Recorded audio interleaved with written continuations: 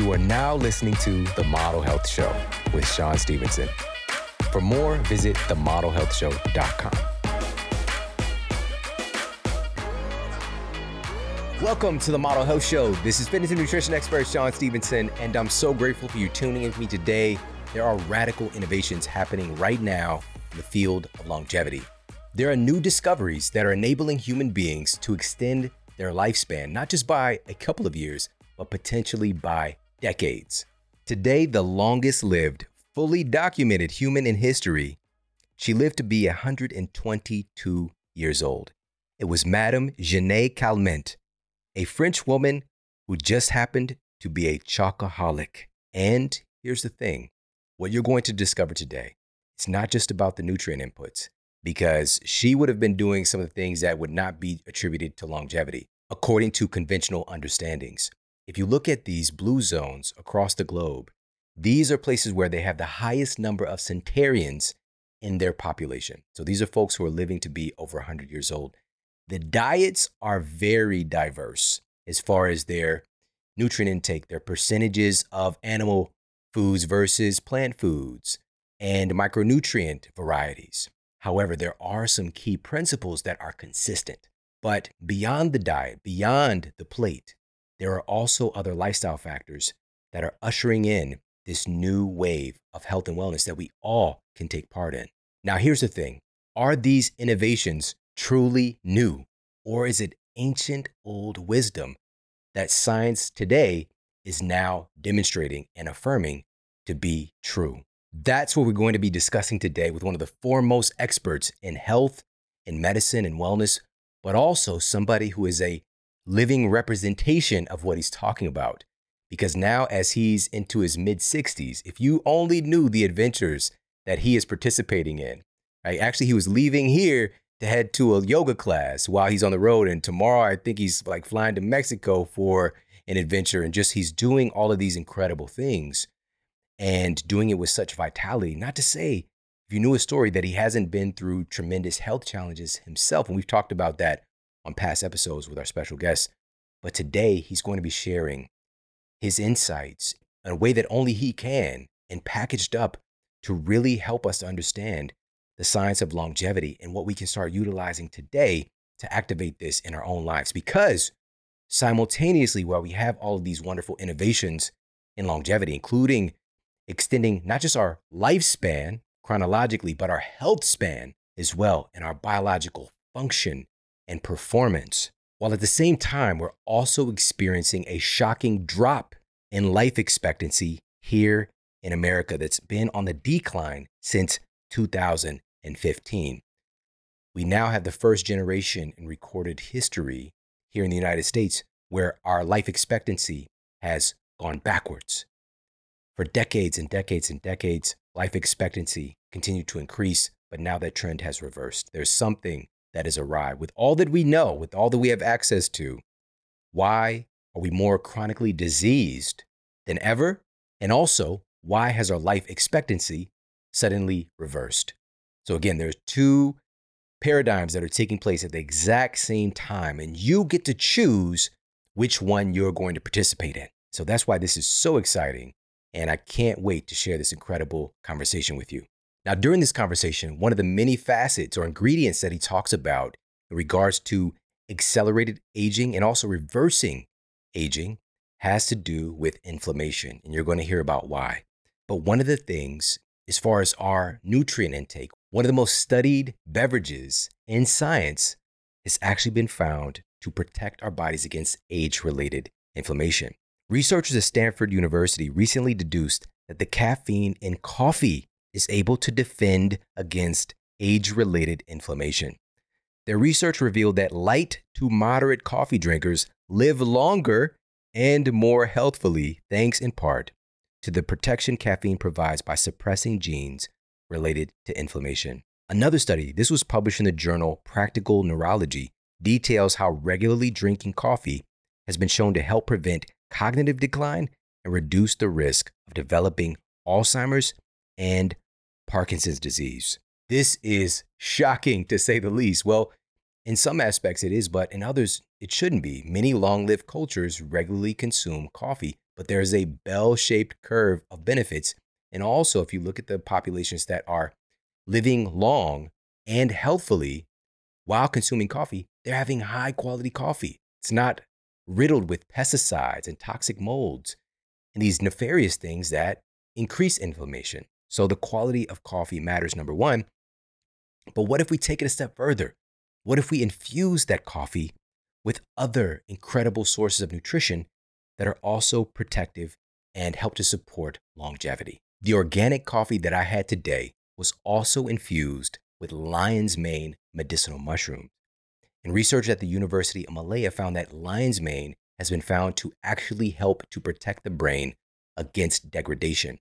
Specifically, they're studying it for helping to reverse even traumatic brain injuries because of its ability to be neuroprotective and stimulate neurogenesis. I get my coffee exclusively from Four Sigmatic. Go to foursigmatic.com/model. You get 10% off their incredible medicinal mushroom infused coffees. Also, they have elixirs, which are more like teas, so you can utilize these incredible medicinal mushrooms. They even have mushroom infused hot cocos that my youngest son, Braden, for example, that's one of his favorite things to drink in the morning. All right, so we're talking about nutrigenomics in its freshly brewed truest sense. And you also get 10% off when you go to foursigmatic.com/model. That's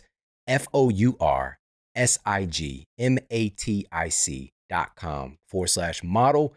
Get 10% off all of their incredible mushroom infused coffees, elixirs, hot cocos, and so much more. They even have an incredible protein powder as well. All highest standards, organic, and made the right way. By the way, their medicinal mushrooms are dual extracted, so you're actually getting the nutrients that these studies are affirming.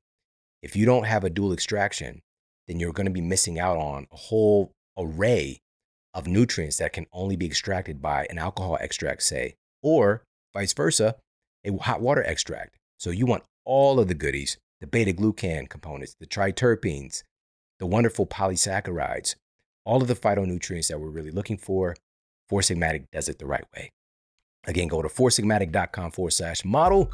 And now let's get to the Apple Podcast Review of the Week. Another 5-star review titled Model Health, More Like Model Life by Owless W. Hi there. I've been on my fitness journey for the past 7 years, battling with weight gain and weight loss, but most of all, letting other people dictate how I felt and what I did. I was in a domestic abuse situation from 2018 to 2021, and I finally found my way back to your show in 2022 after 7 years from last listening. Let's just say I am obsessed. I listen to your show everywhere. I operate a dog walking and sitting company, and I listen to you on my walks. I'm super grateful for your podcast as it's helped me overcome so much in the last 2 years. I've become the person I've always wanted to be, and I'm happy and working on losing the weight I've gained. I am 30 pounds down as of today, and I plan to keep going. I sleep 8 hours a night thanks to you. I use Insight Timer for meditation and breathing. I loved your episode where you said that weight is lost when you breathe. This couldn't be more true. This episode was 204 or 205, which is where I'm at on your show. I'm going to keep listening just as long as you do. Thanks so much. Wow, man. Thank you so much for sharing your voice and your experience and your story and your heart. That means so much. Thank you. You are absolutely amazing. And you are on that adventure that I'm so honored to say this and to see thousands of new people every week are starting at episode number 1 of the Model Health Show and going through each and every episode. And so if you're hearing this episode right now and you're on that journey, thank you so much for making me a part of your life and traveling with me. And it means so much. And I promise you, there's so much more in store for you. Your best days are still to come. Now, on that note, let's get to our special guest and topic of the day. Our guest today is Dr. Mark Hyman. And he's a family physician and internationally recognized leader, speaker, educator, and advocate in the field of functional medicine. He's the founder and director of the Ultra Wellness Center, senior advisor for the Cleveland Clinic Center for Functional Medicine, and 14-time New York Times bestselling author. He's also the board president for clinical affairs for the Institute for Functional Medicine, and he's the host of one of the leading health podcasts, The Doctor's Pharmacy. He's been a regular medical contributor to several television shows and networks, including CBS This Morning, Today, Good Morning America, The View, and so many other major media outlets. And now he's back here on the Model Health Show. And I'm telling you right now, this information is so important because we have the opportunity to choose which track we are going to take. One towards health and longevity and performance, or one towards disease and degradation, because both are happening simultaneously and you have the power to choose. And it starts with education and empowerment. Let's jump into this conversation with the amazing Dr. Mark Hyman. It's not often that we have a true icon and pioneer in health, and that's what we have here in the studio today. Mark Hyman, how are you, man? You're too nice, Sean. You're too nice. I'm good. I'm great. Doing good. It's good to see you. Good to see you Let's too. start off by talking about Sardinia and the secrets you discovered there about living a longer, healthier life on your recent adventures. Yeah, Sean, I'm getting older. I'm chronologically 63. And as I got older, I'm much more interested in the science of longevity. And I've always been interested in the science of health, which really underlies the science of longevity. And in my quest to really understand the secrets of longevity, I went to some of the places in the world where people live the longest. They're called the blue zones. And Dan Buettner, colleague and friend of mine, really popularized these blue zones by writing about them. And there's 5 of them he's identified. And there's for sure more in the world that haven't been. But Sardinia, Ikaria in Greece, Nicoya Peninsula in Costa Rica, Loma Linda, California with the Seventh-day Adventists, and the people in Okinawa in Japan. Yeah. And I went to Sardinia and Ikaria. And Sardinia was just an amazing place because they were kind of landlocked in a very mountainous region. So they hadn't ever been conquered. And they had their own language, they had their own habits, they had this ancient neuralgic civilization. So they really had this really ancient way of life that was very well preserved.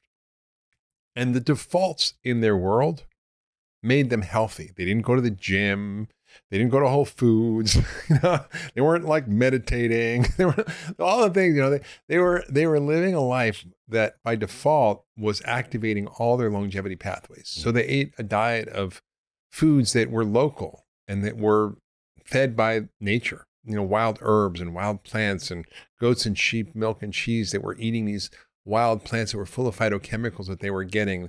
They were having to climb mountains just to shepherd their goats and sheep over these mountains, 5 miles a day up rocky terrain every day. They were making everything by hand. They had a deep sense of community and connection, and they had a deep sense of purpose. They were never alone. There were no nursing homes. Even if there was one woman I met, Julia, who was 103 months, she said, like, I'm 5 3/4, and she was like, I'm 103 months. And she was like, I never got married, but she was living with her nieces and nephews and they were taking care of her. And she was still working and producing all these beautiful doilies for weddings and all these lace things that I don't even know what they call them, but they had this sort of natural sense of community and celebration of life. And, this one guy, Carmine, we were driving out of this town on the side of this mountain. And this town had basically been built in the 1950s after the original town had been subject to a huge mudslide. And so everybody evacuated this whole town. And this guy, Carmine, was sitting on this stone wall. He parked his car in front of us, kind of blocked us. And he came out and sat on the stone wall. And he just kind of waved to us to come over. Like, who does that in America? Like, just stops their car and come have a chat, So we sat and had a chat for hours. And then he was telling us about how he grew up in this little village that had been, sort of abandoned. And he took us down there where his old farm was. And he was still farming. He was 85 years old. He had a pig and he had 6 sheep and he had, orchards and olive trees and fig trees. And he had chickens and he ate, like huge amounts of gardens. And he took care of all of it himself. And he gave most of the food away. He fed his family with it. And I couldn't keep up with him. He was running up the mountains, And so I got to see a way of life that we can learn a lot from. Obviously, none of us are going to go back to living that way, but the principles and lessons from that way of life were really striking. And I think it was a combination of sort of this natural movement, the sort of foods that were so close to the earth and in their original forms. It was this powerful sense of connection and community and meaning and purpose. And it was a sense of joy in life that they had. You really emphasize this in the book also, the importance for having a reason for being. Yeah. You said specifically, the science is clear. Those who have more meaning and purpose in their lives live longer, regardless of their lifestyle. It's really true. I was sort of shocked by the data. You think, oh, I'm going to exercise and add many years to my life. And that's true. But the studies have shown that if you look at people's meaning and purpose, people who have more meaning and purpose live 7 years longer. And that has nothing to do with what you're eating or what you're doing with your body in terms of exercise, but it has to do with a sense of belonging and connection. Yeah, we think that these people are outliers who like smoke cigarettes every day, or they're, chocoholics, as you mentioned in the book, one of our great stories of people having longevity. Yeah. But there's this underlying thread of having a sense of purpose and meaning. And what I wanted to talk to you about, and what I'm so fascinated by, because we know about these blue zones, and we know that the diet is actually different in each one of these blue zones because of the accessibility of certain foods in different places. Yeah. And so what is the thing that ties everything together? What is the consistent thing underlying all of it is that sense of community and a sense of purpose. Yeah. Although it's true, but although the diet is really, very similar in its framework. In other words, it's very rich in plant foods. So really rich in phytochemicals, which we now know are keys to longevity. These compounds in plants, there's 25,000 or more of them that activate longevity switches. They're often high in really good fats. They're high in omega-3 fats. They're rich in, foods that often are wild, like in Icaria, they had a lot of wild sage tea, which is full of these catechins that activate longevity pathways that we find in green tea. They're eating goat and sheep milk again, that's eating these wild plants. This one guy, Olinto, said to me in Sardinia, he says, we flavor the pig before we kill the animal. I'm like, what do you mean? He said, well, we feed it carobs and acorns and this and that. They know that the medicine in the food is making the food taste better. They don't think, oh, I'm feeding the food phytochemicals to make it, medicinal and make me live a long time. They just know it tastes better. Right. And flavor always follows the medicine in the food. And they eat foods that are, wild. And for example, in Icaria, they eat a lot of wild mushrooms and wild greens. They have summer greens in winter. You can go to a restaurant there and order wild greens. I've never seen that. Wild greens on a menu in America, Yeah. So it's pretty amazing. And it's baked into the culture. Yeah, totally. That's what's so cool about it. And in the book, of course, the antithesis of living in this lifestyle, we have certain hallmarks of aging that we might not be aware that they're happening or that we're engaged in. Can we talk a little bit about that? Yeah. So, what's really fascinating is that most of medicine has been focused on the science of disease, describing diseases, naming diseases, discovering drugs to treat disease, the what. Very little of medicine is focused on the science of health. When I went to medical school, I read a book called The Pathologic Basis of Disease. I didn't read a book on the scientific basis of wellness. I was like, and you go to your doctor, say, doctor, I don't feel symptoms, but I want to be optimally well. I want to supercharge my health. I want to live to 100. They're like, okay, well, eat better and exercise more. And how's that going to help Thanks, you? Doc. Yeah, thanks for the advice. And so it's not their fault. It's just that we haven't come upon the science of health. And functional medicine is the lens through which I look, which is really a systems view of health. It's an ecosystem view. And in the science of longevity, researchers are discovering that almost all the diseases of aging that we see as and think of as normal, like heart disease, diabetes, cancer, dementia, they're not normal consequences of aging. They're consequences of abnormal aging.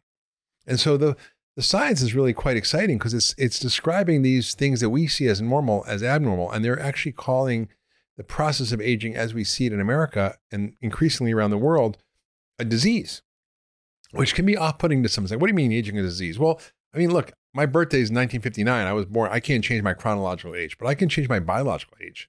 So I'm chronologically 63, but I'm biologically 43 based on emerging new tests that we can do to look at our biological clock. Yeah. And you can change your biological clock. You can't change your chronological clock, but you can change your biological clock. And so what scientists have discovered is that there are these 10 underlying things that seem to go wrong as we age that are underneath the diseases. And then if we work on those, then we can prevent the diseases. For example, Sean, if I said to you, if we eliminated all cancer and all heart disease, the number 1 and 2 killers in the world, from the face of the earth, how much longer could we expect to live? I read your book, so You're cheating. 7 more years. You're cheating, right? It's like 5 to 7 years. Yeah. But that's not very long when you think about the two major killers. Exactly. But how do we get to 120? Not just 85. That's a big jump. That's a big jump. So, but when you look at these diseases, underneath them are these dysfunctions we call the hallmarks of aging. What's unique about what I've written in Young Forever, my book, is that I don't just talk about what the hallmarks of aging are, and I'll describe those, but what the underlying causes of those hallmarks are. So functional medicine just goes to the cause of the cause of the cause. So the things that typically scientists in longevity are working on are things like, how do we address DNA repair and DNA damage? How do we improve our epigenome? And I can talk about that, which is the control mechanism for our gene expression. How do we fix proteins that are damaged? How do we deal with cells that are aging? We call zombie cells. How do we improve our stem cell function and production because our stem cells get tired? How do we improve our mitochondrial function, the energy that we make in our bodies? How do we regulate these nutrient sensing pathways that control so much of longevity, that regulate our response to our food, the sugar and protein we eat? How do we deal with inflammaging, the process of inflammation that goes on with aging? How do we look at our telomeres and understand what causes them to shorten when you have short telomeres, which are the little caps at the end of your chromosomes that control replication of your DNA? When they shorten, you shorten your life. So how do we begin to kind of think about these things? How do we look at the microbiome in aging, which is a 10th hallmark of aging that I added to my list? There's 9 typically classically ones that are described, but I added the microbiome. So how do we begin to think about looking at these, assessing these, and then intervening to optimize the function of these different systems in the body? So for the first time, Einstein said, I'm not interested in the spectrum of this or that element. I want to know the thoughts of God. The rest are details. So in a sense, for the first time, we're getting a window into the mind of God to understand the natural laws of biology, how our bodies function and work. Yeah. And the problem with most research in the entire NIH budget is it's focused on diseases. It's not focused on health. And on the actual mechanisms of aging, it's like a stupid little amount of money. It's a couple $100 million, which is dwarfed by, for example, the cancer budget, which is $6 billion. But if we dealt with the aging process, we deal with the cancer. Yeah. So we in functional medicine are trying to understand what these causes are of the hallmarks, which are the causes of disease. And it's really, really quite simple. We're dying of too much of this bad stuff and not enough of the good stuff. So that's ultimately what we have to do, is identify for each one of us, what is the bad stuff we're exposed to and how do we get rid of it? Whether it's poor diet, stress, toxins, allergens, poor microbes. And what are the things we need to add in? The right foods, nutrients, sleep, exercise, restorative healing, things that help us manage stress, connection, community, meaning, purpose. These are all the ingredients for health. Yeah. So when we do that, we can reset these ancient pathways. And what's so exciting about the science of this is that we have our own innate healing systems. When you cut your skin, it heals. You don't have to go, okay, skin, I want you to fix that cut by Thursday. It just knows what to do, right? But that goes on inside us too. And we can learn how to activate these ancient longevity switches, these ancient pathways that are embedded in us that are designed to keep us well and healthy and live a long time.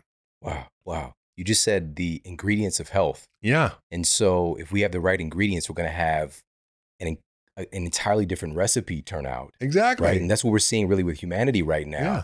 We're changing the stuff that we're made of, the inputs, not just the food that we're made of, everything. Right? But also all of these other inputs. And when it boils down to it, and this was one of the best things about the book, you kept reiterating this point. Essentially, in medicine recently, we keep isolating into more and more and more parts. Yeah.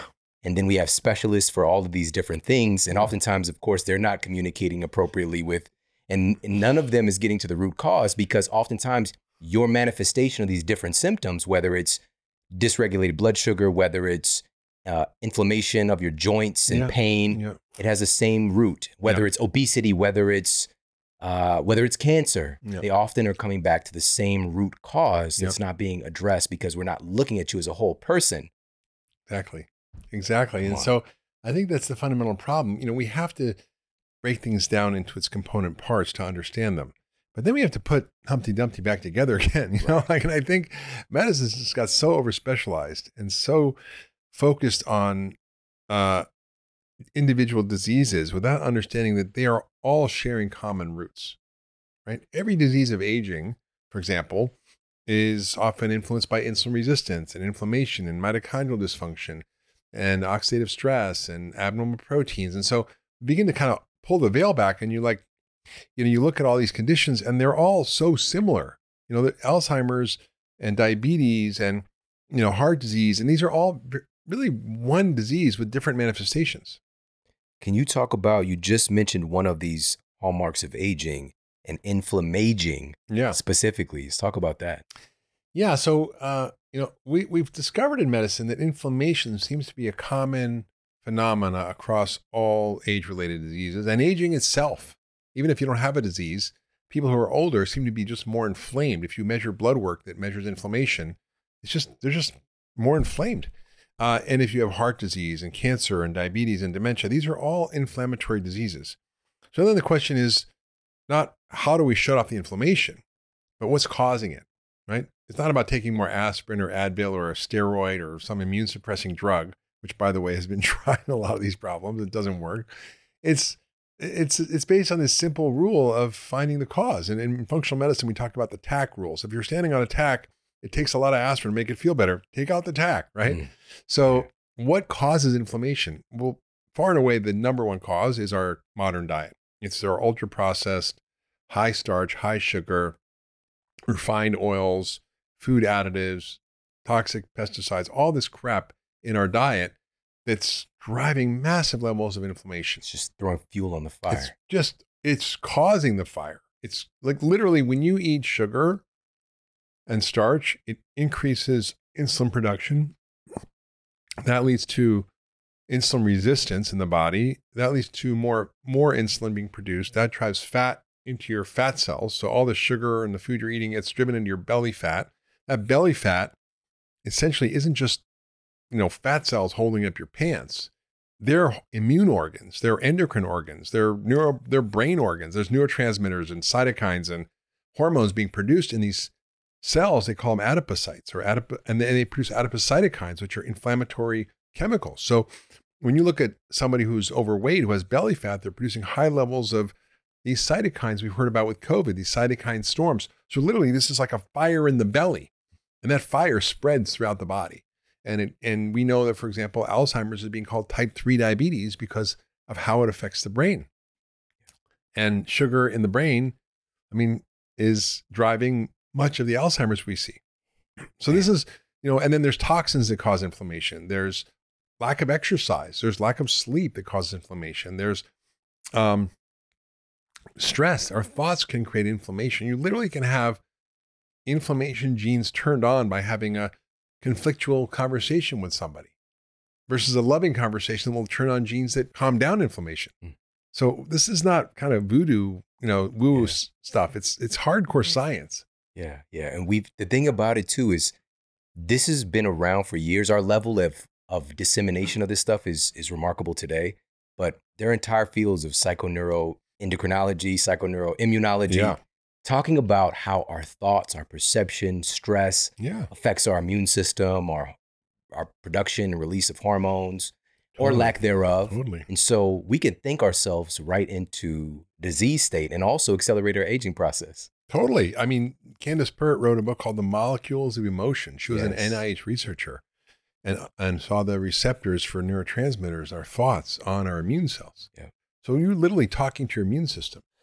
You can lengthen your telomeres by meditating, which is amazing, right? You can cool off inflammation by doing very simple practices. So I've tried to map out not just the science, and I put enough science in the book to help people understand the why, but then what do you do and how do you do it? So that's what the sort of second and third parts of the book are about. It's about the what and the how. So people can take this emerging science and find simple ways to apply it that are accessible to almost everybody. Yeah. So powerful.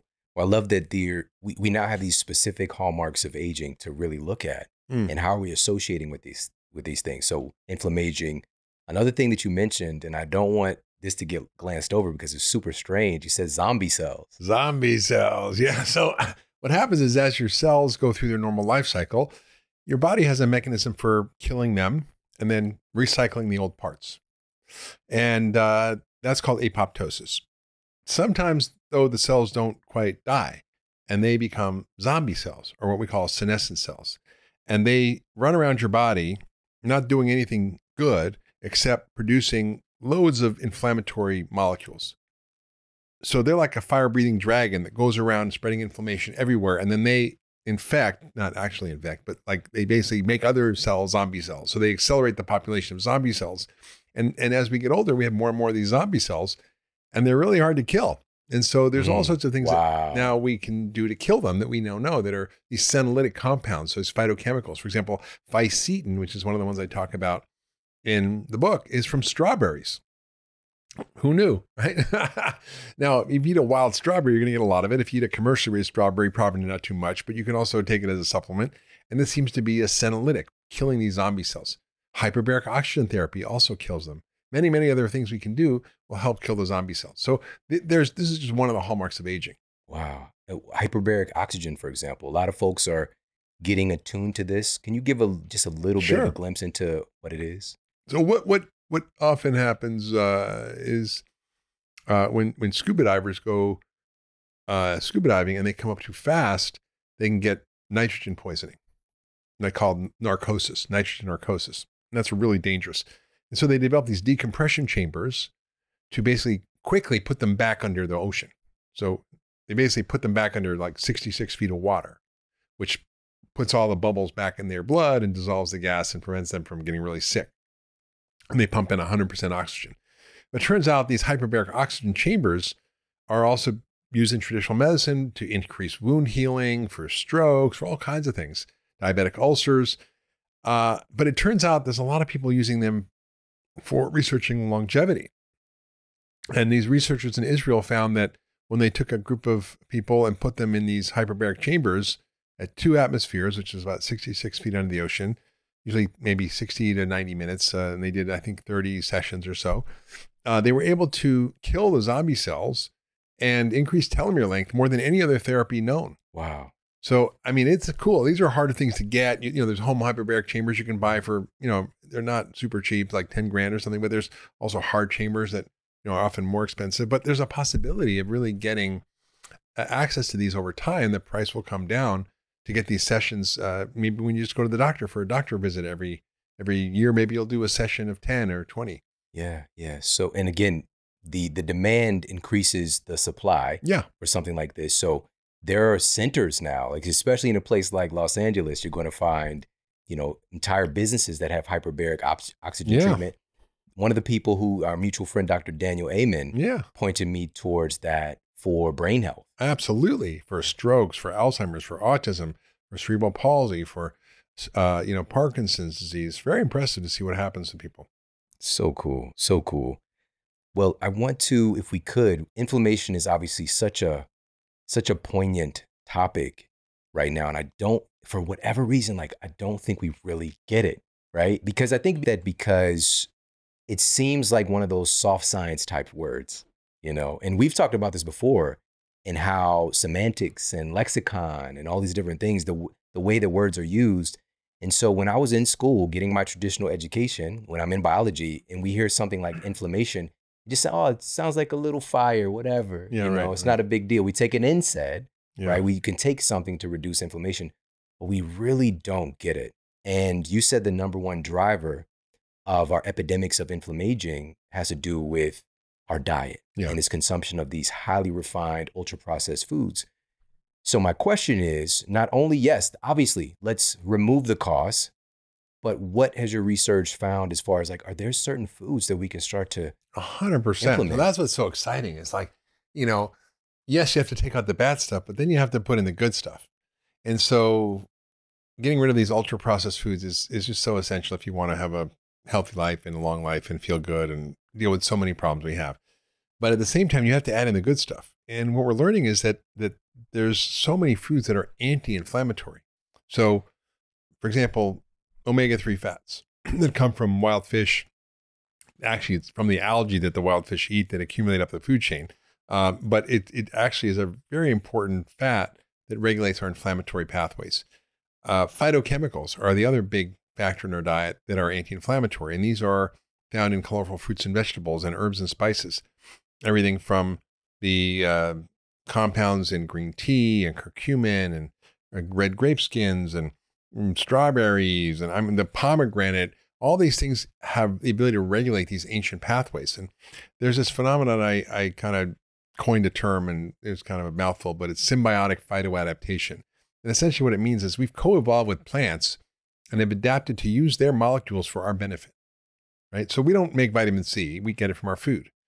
We don't make many of these phytochemicals, or many of them, but we use them from our diet. And we used to eat 800 species of plants and a huge wide variety of wild foods like they did in Icaria or Sardinia. Yeah. It's just part of their natural diet because they had to scrounge and eat whatever they could eat, right? It wasn't going to say, oh, I'm going to eat wild foods because it's better for me. It's like, this is what I got to eat, In the winter, I got to find these wild greens.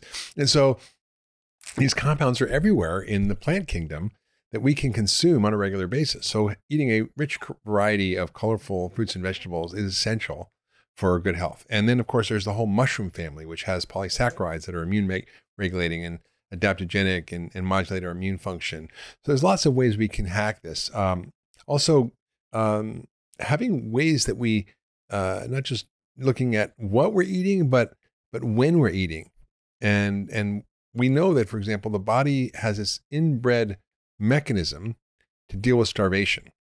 So when we have a lack of food for a period of time, whether it's 12 hours overnight fast or 14 or 16 hours or a longer fast, our bodies are so adapted to kick into gear these ancient longevity pathways to preserve our health and keep our bodies functioning better and to recycle old proteins and to clean up all waste and to shut off inflammation. And it works. So if you basically just do a simple, pause between dinner and breakfast for 12 hours or even up to 16 hours, you can activate these longevity pathways that shut off inflammation. For example, inhibiting this pathway that is a master transcription factor for genes that turns on all these inflammatory signals called NF-kappa B. And this is a big medical word, but the point is that we understand the biology and the mechanisms of how this works. So fascinating. So fascinating. But again, this is something that we're not acclimated to. Mm-mm. We are living in a society with so much. I was just sharing some data not too long ago on the obesity epidemic in homeless folks. Yeah. Folks in our homeless population, because these ultra processed foods are so readily available. We're not living at a time where we are lacking accessibility to food. We're living at a time where most folks are not dying from lack of food. They're dying from the consumption of too much of the wrong stuff. Yeah. Right. And it's changing, it's changing the ingredients of what's making us up. Yeah. It's so interesting that hunger and obesity go together. We typically think of someone who's starving and hungry as someone who's skinny and scrawny, but it's not the case. In America, most people who are facing food insecurity and food scarcity are obese. And it's because when they do get money or they do get enough to buy something, they can afford these incredibly cheap calories that are highly processed, that are subsidized by our government, either through food stamps or through agricultural subsidies to make things like, high fructose corn syrup, so cheap. I once was talking to the vice chairman of Pepsi. I'm like, why do you use high fructose corn syrup? You used to use sugar in Pepsi and Coke. He said, Mark, the government makes it too cheap for us not to use it, right? And they subsidize the production of corn. And so we just are in such a bad situation where we're dealing with these sort of dual epidemics of hunger and food insecurity and food scarcity, as at the same time we're dealing with obesity and diabetes and things we think are from excess. So it's an excess of the wrong stuff and a lack of the good stuff. Got a quick break coming up. We'll be right back. It's no secret that processed food manufacturers have a team of scientists chemically constructing frankenfoods that are incredibly addictive, but also causative agents of degeneration and disease. It's one thing to tell yourself to stop eating these processed foods. It's another thing to our biology that can actually become addicted to some of these chemical and sweet elements. Well, researchers have recently discovered that there is a natural food element that's able to help our brains and our biology resist the urge to eat hyperpalatable, fake processed foods. A study published in the peer-reviewed journal Appetite found that chlorophyll can actually aid in weight loss and reduce the urge to eat hyperpalatable foods. And what's really interesting is that it was also found to increase the release of glucagon-like peptide 1, which, according to research published in the Journal of Endocrinology, has the potential to trigger body fat redistribution. This means that it's sparking the release of visceral, aka belly fat, and increasing the ratio of subcutaneous fat, which appears to be more protective against metabolic diseases. Pretty cool stuff found in chlorophyll. What are the most chlorophyll-dense foods that you can find? Well, anything green is going to have chlorophyll. It's an indicator of the chlorophyll content. But specific foods like chlorella, getting its name from chlorophyll, is really taking things to another level. Chlorella is actually 50% protein by weight. It's complete protein and one of the most protein-dense nutrient sources ever discovered. It also contains carotenoids like lutein and zeaxanthin that have been found to protect our vision from things like macular degeneration.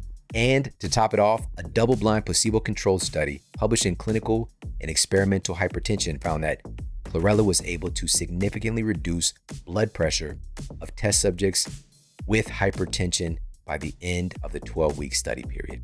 So being an actual source of treatment for people experiencing hypertension, something remarkable about it. Chlorella, combine that with spirulina, another nutrient-dense super algae, which is 71% protein by weight. And spirulina, of course, is also another remarkable source of chlorophyll, along with being rich in B vitamins and copper and iron. The list goes on in the micronutrient ratios. I get them combined together with other powerful superfoods in the Organifi green juice formula.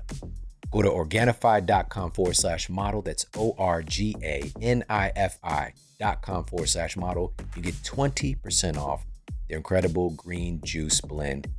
Their red juice blend is amazing as well. My kids love it.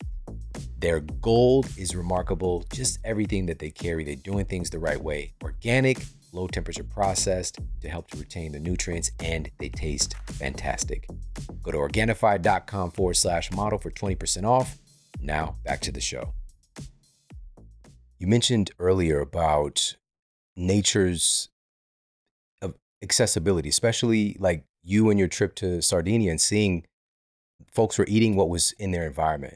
And there's certain things that we don't produce, like we don't make vitamin C. And it's because we evolved with pretty abundant access to vitamin C. It's in so much stuff. Yeah, for sure. Where there are species like a lion, for example, they make vitamin C. Yeah, most species do, except I think humans and guinea pigs.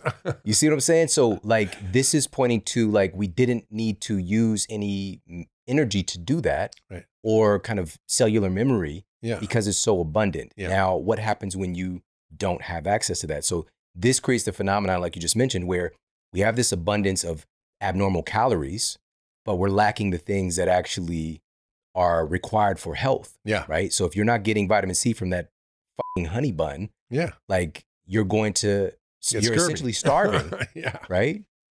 It's so true. And it's just, I don't think people understand that the thing that is the biggest driver of so much suffering and disease in the world and the cost of healthcare is food, because it's both a poison and it's a medicine. And the food we're eating is a poison, but we have the potential to eat medicine that works faster, better, and cheaper than any drug on the planet.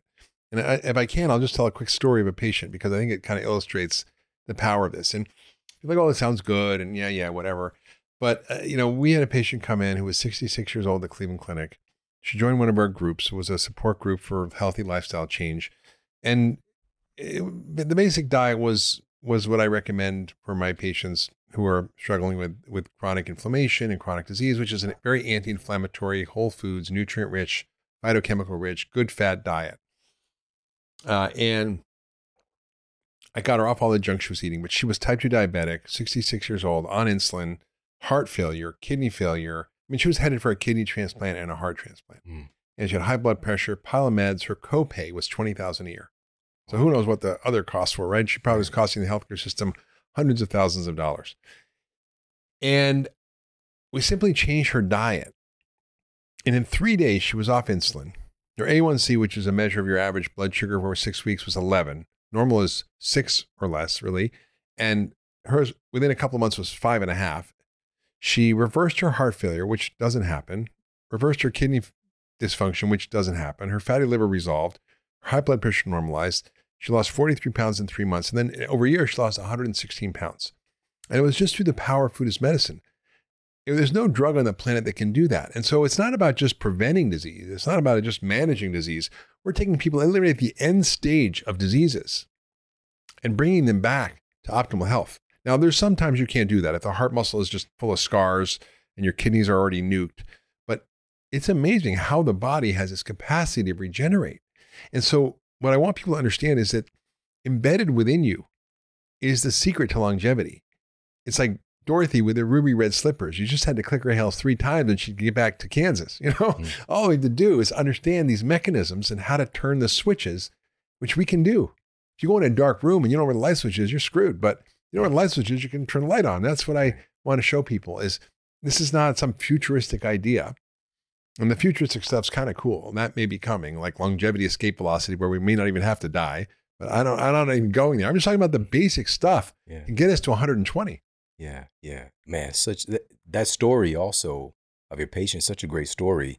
And this is one of the things that you really helped to turn on a light switch in my own thinking, because we come into this situation and we're seeing all of this disease happening around us. And this is, of course, I'm way past this thinking now, but it's still very prevalent, which is in medicine and in health, we have this very strange belief that things are spontaneous or we don't know what the root is, right? So we, for example, like this is something that just happens. I got diabetes. Well, I caught it from what? I caught it from the newspaper? We don't know what caused it. And we don't talk about, as healthcare professionals, we don't talk about the cause. As a matter of fact, you doing that early on, and you're one of those people, you were out saying things that can get a lot of vitriol by saying, hey, we can reverse diabetes, right? Oh my God. And so there's a time when that wasn't even appropriate to say. Yeah, I'm on Quack Watch. So could you talk about that paradigm of, for example, not being able to outwardly say like, this is curable, because it's not curable because there isn't a drug that cured that. Right. By the way. Yeah. I mean, that's true. This is the thing is, there's a lot of people looking at longevity drugs, but unless you fix those underlying things, like we did with her with food, there's no drug on the planet that could cure that. She was on all the diabetes drugs. It wasn't curing her diabetes. And so doctors, it's no fault of their own. We have no nutrition education and we've never seen this happen. So if you've never seen a zebra, it's hard to believe that a zebra exists, right? But if you see zebras every day, you go, of course there's a zebra. So every day I see people reversing autoimmune disease and heart disease and dementia and diabetes and all sorts of things that are chronic diseases, meaning chronic diseases in medical terminology means you can't cure it. You just have to try to take care of it as best you can, right?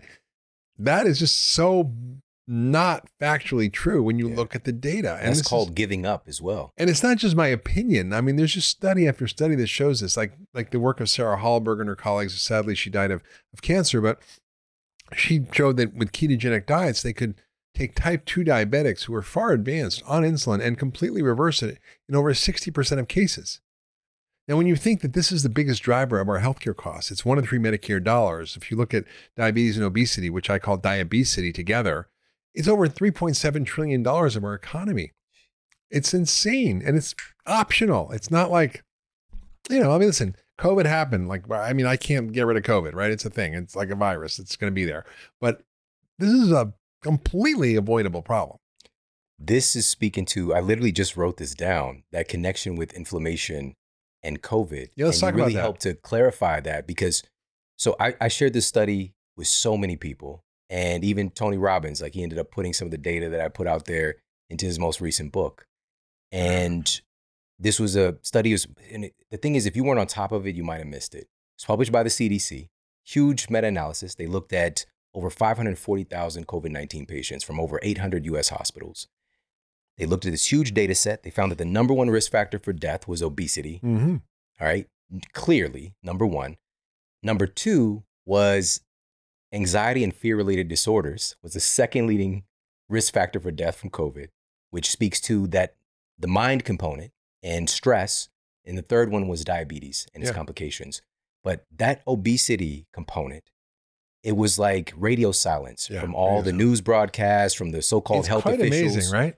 And You made the connection earlier with inflammation and obesity. So it's not a mystery why there's such a high susceptibility with that particular condition. No, I mean, honestly, Sean, I saw the early data coming out. In March 2020, I wrote an editorial for the New York Times. It got rejected by them, but it got published in the Boston Globe, exactly describing this data that showed that the people who were most at risk for COVID were those who are obese or diabetic or had chronic illness, or who are older, right?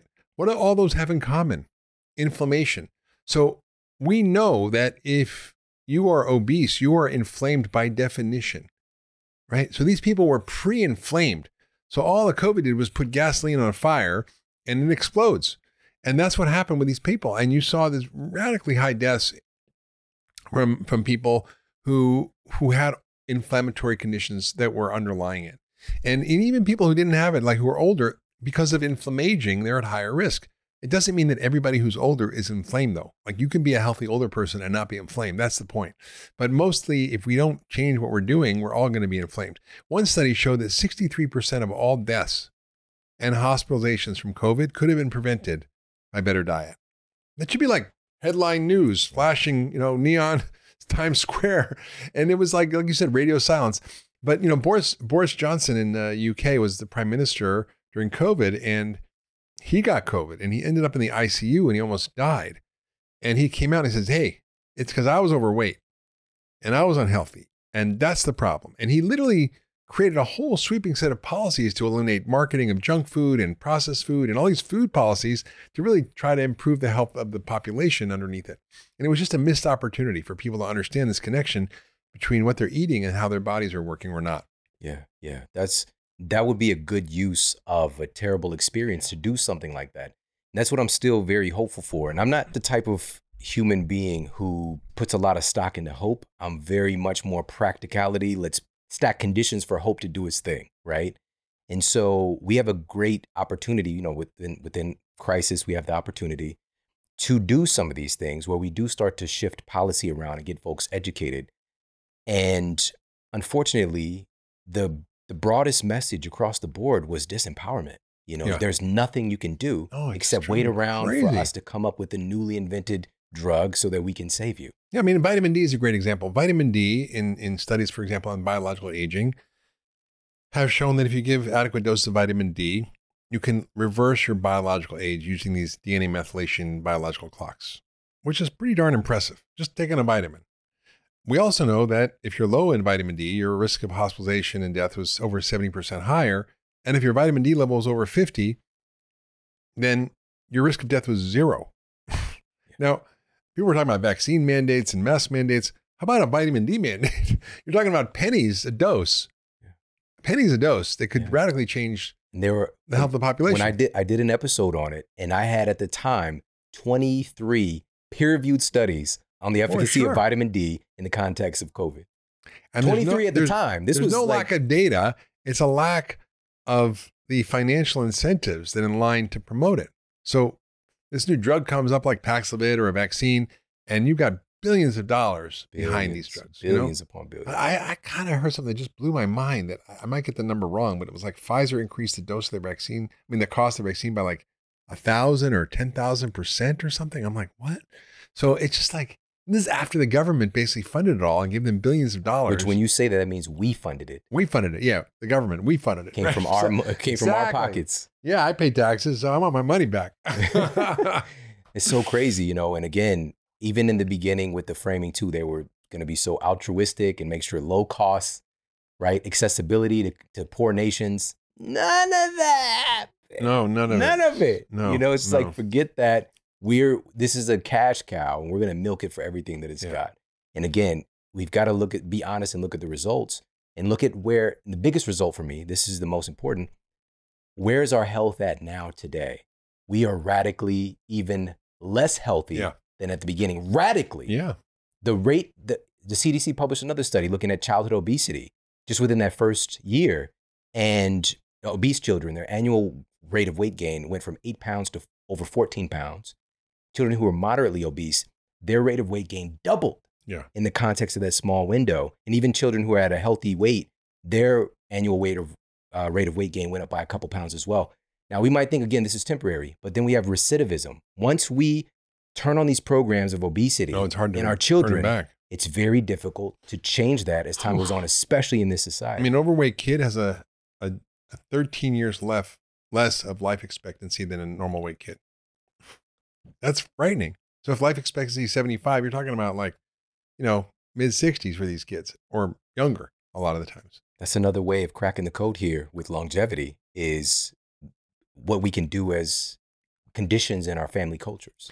Totally. Well, it's our family culture, but it's also the bigger culture, the toxic food environment, the default choices that we have, the lack of access, the food deserts. I mean, the lack of awareness and education. I mean, it's all driving this sort of avalanche of chronic disease that's accelerating aging and early death. So at the same time, we're on the precipice of this extraordinary discoveries that can help us live to 120. We're seeing our life expectancy go down for the last 3 years for the first time in history. And during COVID, it went down even more. It's paradox. I mean, it's like, whoa, wait a minute. Like, what's happening here?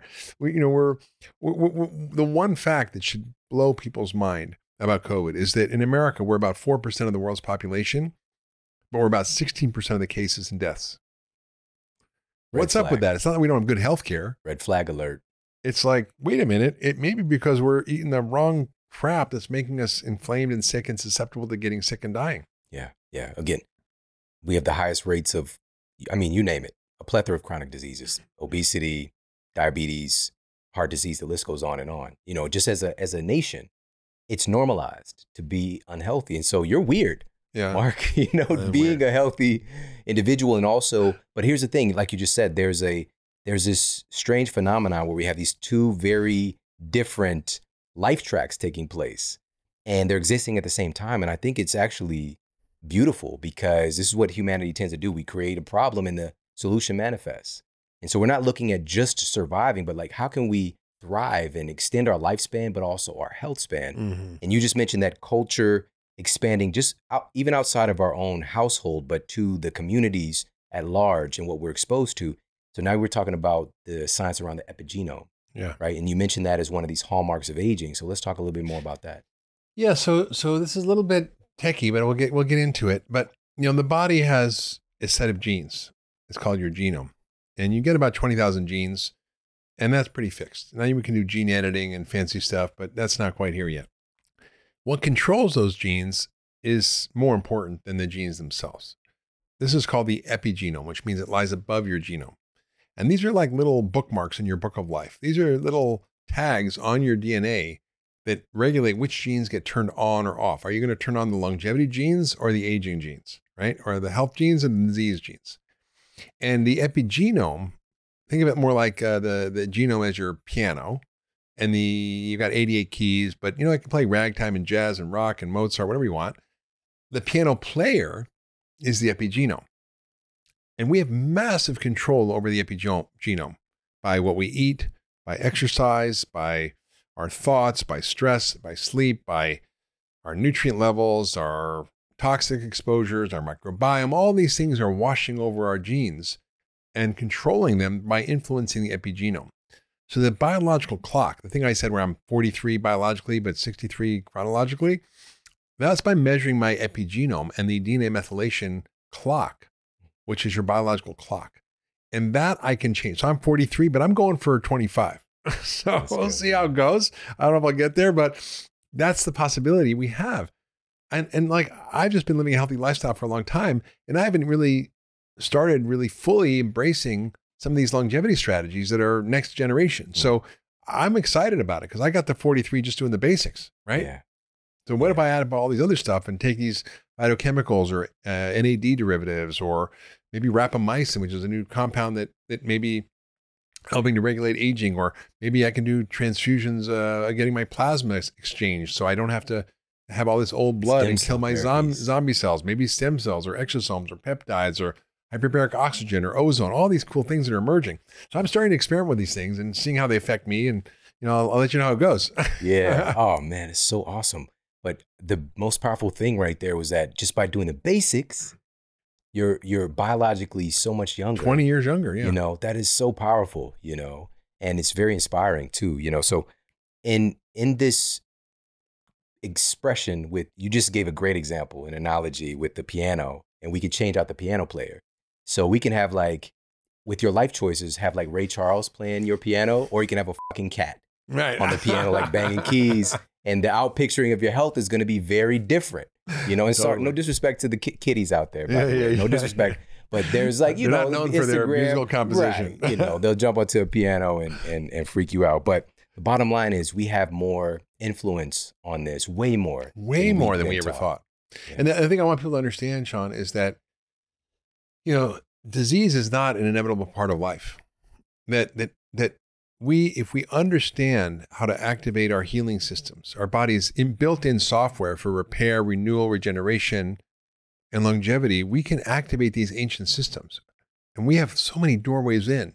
And that's what my book, Young Forever, is about. It's about how to activate these systems through different technologies, whether it's food or exercise or stress reduction or sleep optimization or nutrient intake, or maybe it's advanced things like hot and cold therapy, sauna, cold plunges, ozone, hyperbaric oxygen, all these amazing things that we now know work on these same ancient pathways that were designed to keep us alive when things were rough.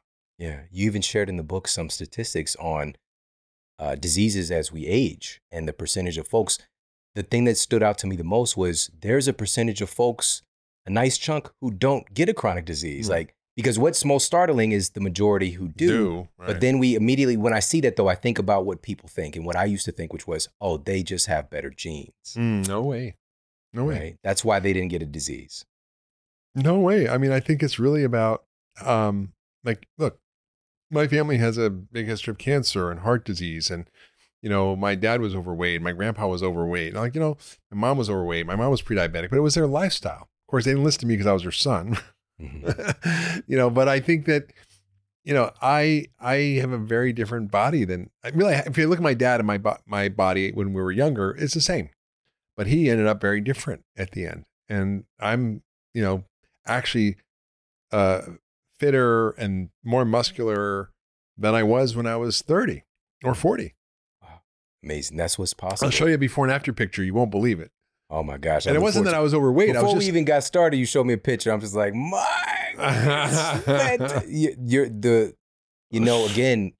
it's very different from what we're perceived. Yeah. I was thinking about this paradigm today we have of the dad bod, right? It's just like, it's this template. This is the evolution of a man today.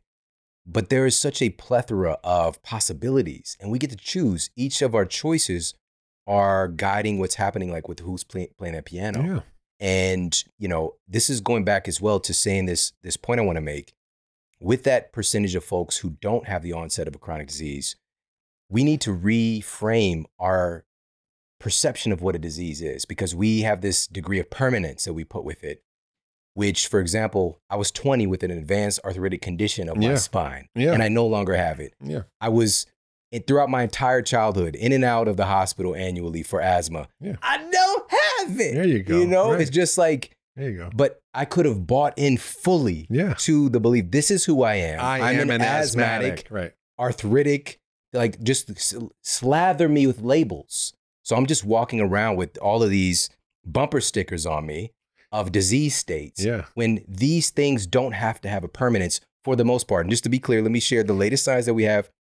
Approximately no more than 5% of all of our chronic diseases are actually attributed to true genetic defects. Right. In the case of something like Alzheimer's, and this is coming from top neuroscientists who we have on the show, for sure. Less than 1% of all Alzheimer's cases, which is creeping its way into the top 5 leading cause of death in the United States, is actually due to a true genetic defect. It's so much determined by our lifestyle. Well, look at obesity itself. I mean, we've got like 75% of the population that's overweight, 93% that's metabolically unhealthy. So there's even what we call skinny fat people. They look thin, but they're actually metabolically fat on the inside.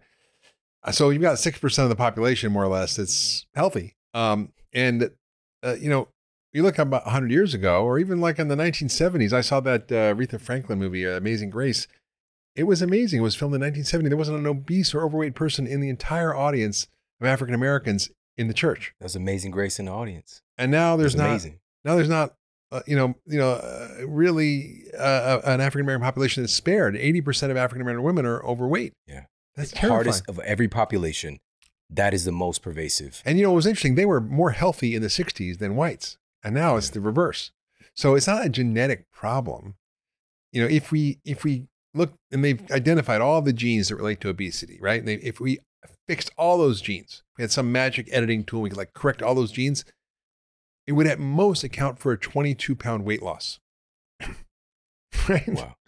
Which doesn't account for all the rest of the obesity. That's what we've spent time doing in science, is just like trying to find that fat gene. Yeah. And then we can try to find some kind of drug or edit it and just, then it's going to be the solution. Listen, I wish there was a pill. I'd take it because I want to eat all the ice cream I can, but I'm not gonna. The solutions have existed for forever. We know the potential of the human body and human health. We've got incredible people have come before us, and cultures. I'm just thinking right now of the physical cultures like the ancient Greeks and also even going back to the ancient Egyptians, and just the things that were implemented into culture. I remember I came across a report before on even intermittent fasting, essentially back in the time when the Roman Empire was happening, and eating early in the day was frowned upon because it was just part of the culture. Yeah. To where you're eating into the afternoon instead of just first thing when you get up. Yeah. It's a new invention. And really even the snacking is definitely not a thing in most of the world.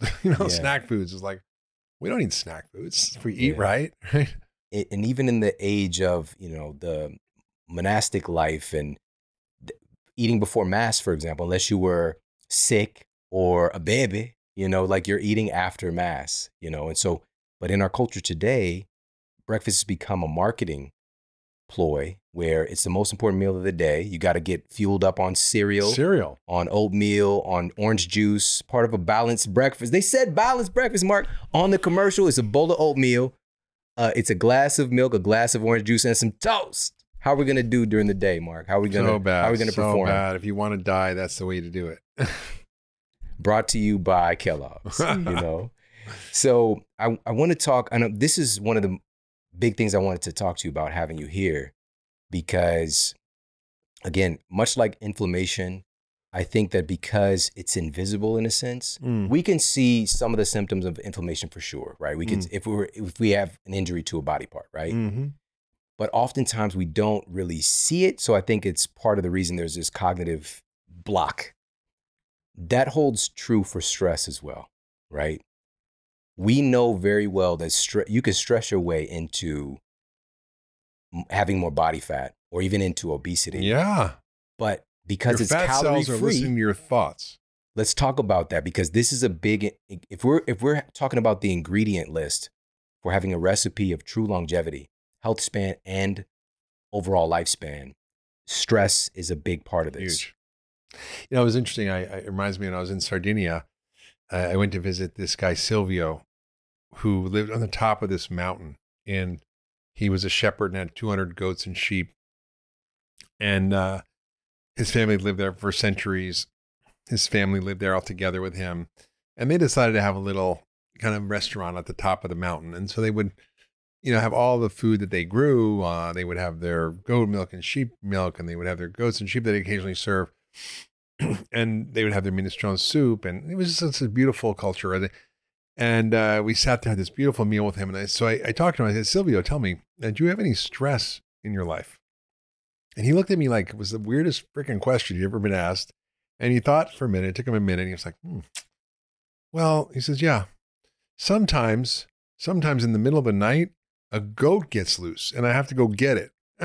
And I'm like, oh God, that's what you're going to come up with? It's like they don't even have a concept of chronic stress. They just live life and they're full of joy and they're present. They're connected.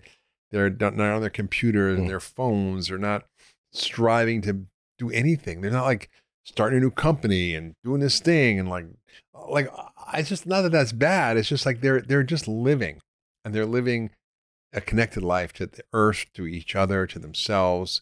And so their concept of stress is almost foreign to them. And yet it's such a powerful driver of disease. So why is mental health and stress and the opposite, like having a sense of purpose and connectedness, why is this so important to longevity? Well, I think it works through these biological pathways, these ancient systems. And we now know, for example, like that being part of a community that having social connections actually influences gene expression. It's called sociogenomics, which is how our social relationships influence our gene expression. So if you're in a connected, loving, engaged relationship or community, your genes are all anti-inflammatory and they're getting turned on to stop disease. Whereas if you're, alone and isolated, loneliness is one of the biggest risk factors for death and for disease. So the data is all there, and we understand the way it's transferred into our biology by increasing inflammation, by increasing cortisol and stress hormones, by which causing our microbiome to degrade, causing our proteins to malform, causing our epigenome to become malfunctional, causing our DNA not to be able to repair itself and our stem cells to not function. This is all hard science. I'm not making this junk up. It's there. The book has, I think, 400 or 500 references in there. I only had to leave so many out because my editor was like, the book's going to be too long. You're going to have to not put those references in. I'm like, okay, fine. But it's all in there. So we've got Young Forever, and there is absolutely mind-blowing information in here. And of course, you take us on an adventure too. Like the adventure through Sardinia was so awesome to read. And it just I felt like I was walking with you. Yeah. So the thing about you're writing these books, it is you, and you're telling these stories, totally. And the authenticity is there, and you're a great writer. But the information is a game changer. Now, obviously, we cannot consolidate everything that's in here, which everybody needs to pick up a copy like yesterday, Young Forever. But what are 3 things that really jump out for you that you think everybody should know? It should be taught to our children, it should be taught in schools that can help to solidify and encourage more longevity. I think it's really pretty simple, John. I think the first thing is, eat an anti-inflammatory diet. And that means cut out all the crap and really dramatically reduce sugar and starch. So think of it as a recreational treat. You want to have something sweet once in a while? Fine. Not a staple. So it's like having a drink of tequila. I might like it, but I'm not going to do it 3 times a day. I might have it once a week or once a month. Increase the phytochemical richness of your diet. Take advantage of all the food that has these rich medicines in it that activate these longevity pathways, which I describe in the book. Exercise is just not optional. It's just not. If you don't exercise, what's going to happen is you lose muscle. You lose fitness, and muscle is the currency of aging. And we know that as we age, we lose muscle, even if we don't lose weight. So we can stay the same weight, but be twice as fat. And when you have marbled ribeye muscle, it doesn't work right. And it creates inflammation and changes your hormones, lowers your testosterone, raises stress hormones, all this bad stuff that makes aging go fast. So building muscle is key, and maintaining muscle is key. And that means adequate protein in your diet. So you need protein to build muscle, and you need the right kinds of protein at the right times. And as we get older, we need more protein because we get something called anabolic resistance. Our muscles resist getting stronger, but it doesn't mean they can't. And what I've been most excited about is some really recent studies that are so compelling, showing that even in your 60s, you can maintain high levels of fitness and performance equal to a 30-year-old. And I know this because I ride my bike a lot, and now I'm out with my 30-year-old friends, and they're like, I'm turning back. And I'm like, oh, let's go. I was riding up a 7-mile straight hill, and my 40-year-old friend who was a professional soccer player, she couldn't keep up with me. Amazing. So the body has that capacity if you train it. So keep your muscle, keep your fitness. And the last one I would say would be, positive stress. And what I mean by positive stress is this idea of hormesis, which are these little stresses that take us out of our comfort zone that activate these ancient pathways. So we never lived in these perfectly temperature controlled environments where everything was perfect and we had no stress. We lived in a rough world. We lived out in nature, and we had to deal with hot and cold extremes. And so hot therapy like saunas and cold plunges, great. You can take a cold shower in the morning and a hot bath at night if you don't have fancy equipment. Exercise is one of these stresses. Calorie restriction or time restricted eating is a stress. Hypoxia, which is another one you can do, just get these masks for like $50 and you wear it while you're exercising or working at your desk to restrict oxygen. That activates your mitochondria repair. So there's all kinds of things like that. And I think just a basic panel of supplements that I talk about in the book that can help actually provide the basic nutrients you need for longevity.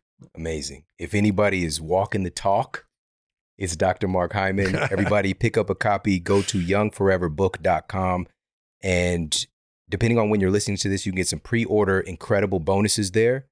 And if you're listening to this after pub date, which it comes out February 21st, 2023, and it's going to be a huge bestseller for sure. Thank you. The information in here is a game changer, and it's consolidated in a way that only you could do. Thanks, my friend. And this is why I appreciate you so much. And man, thank you so much for coming by to hang out with us. My pleasure. It's great as always. Awesome. The legend, Dr. Mark Hyman, everybody. Thank you so much for tuning into the episode today. I hope you got a lot of value out of this. Definitely head over to youngforeverbook.com and take advantage of the pre-order bonuses. He always over-delivers, and I promise you that this book is going to be a great addition to your library, but please take advantage of those bonuses because they're always something cool to add in. And also, of course, you can check Mark out and follow him on social media. And just truly one of the greatest teachers for myself personally. I came across some of Mark Hyman's work when I was living in Ferguson, Missouri. And, I just started my practice as a nutritionist. And I couldn't believe that there was this decorated MD who was sharing these insights and really pointing out the fact that so much that's being done in medicine today is not leading to the right outcomes for patients.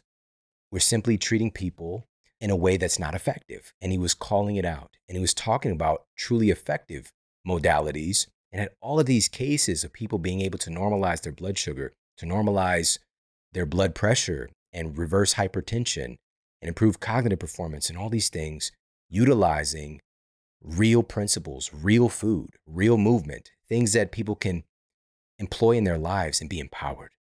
And that's what I admired about him then. And here we are today, being able to share this message face to face. And it's really a powerful experience for me. And I'm just grateful that you are along this journey with me, and trust and believe we got more, so much more in store for you.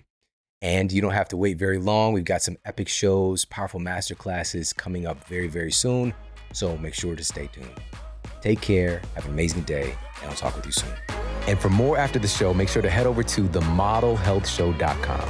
That's where you can find all of the show notes. You can find transcriptions, videos for each episode. And if you got a comment, you can leave me a comment there as well. And please make sure to head over to iTunes and leave us a rating to let everybody know that the show is awesome. And I appreciate that so much. And take care. I promise to keep giving you more powerful, empowering, great content to help you transform your life. Thanks for tuning in.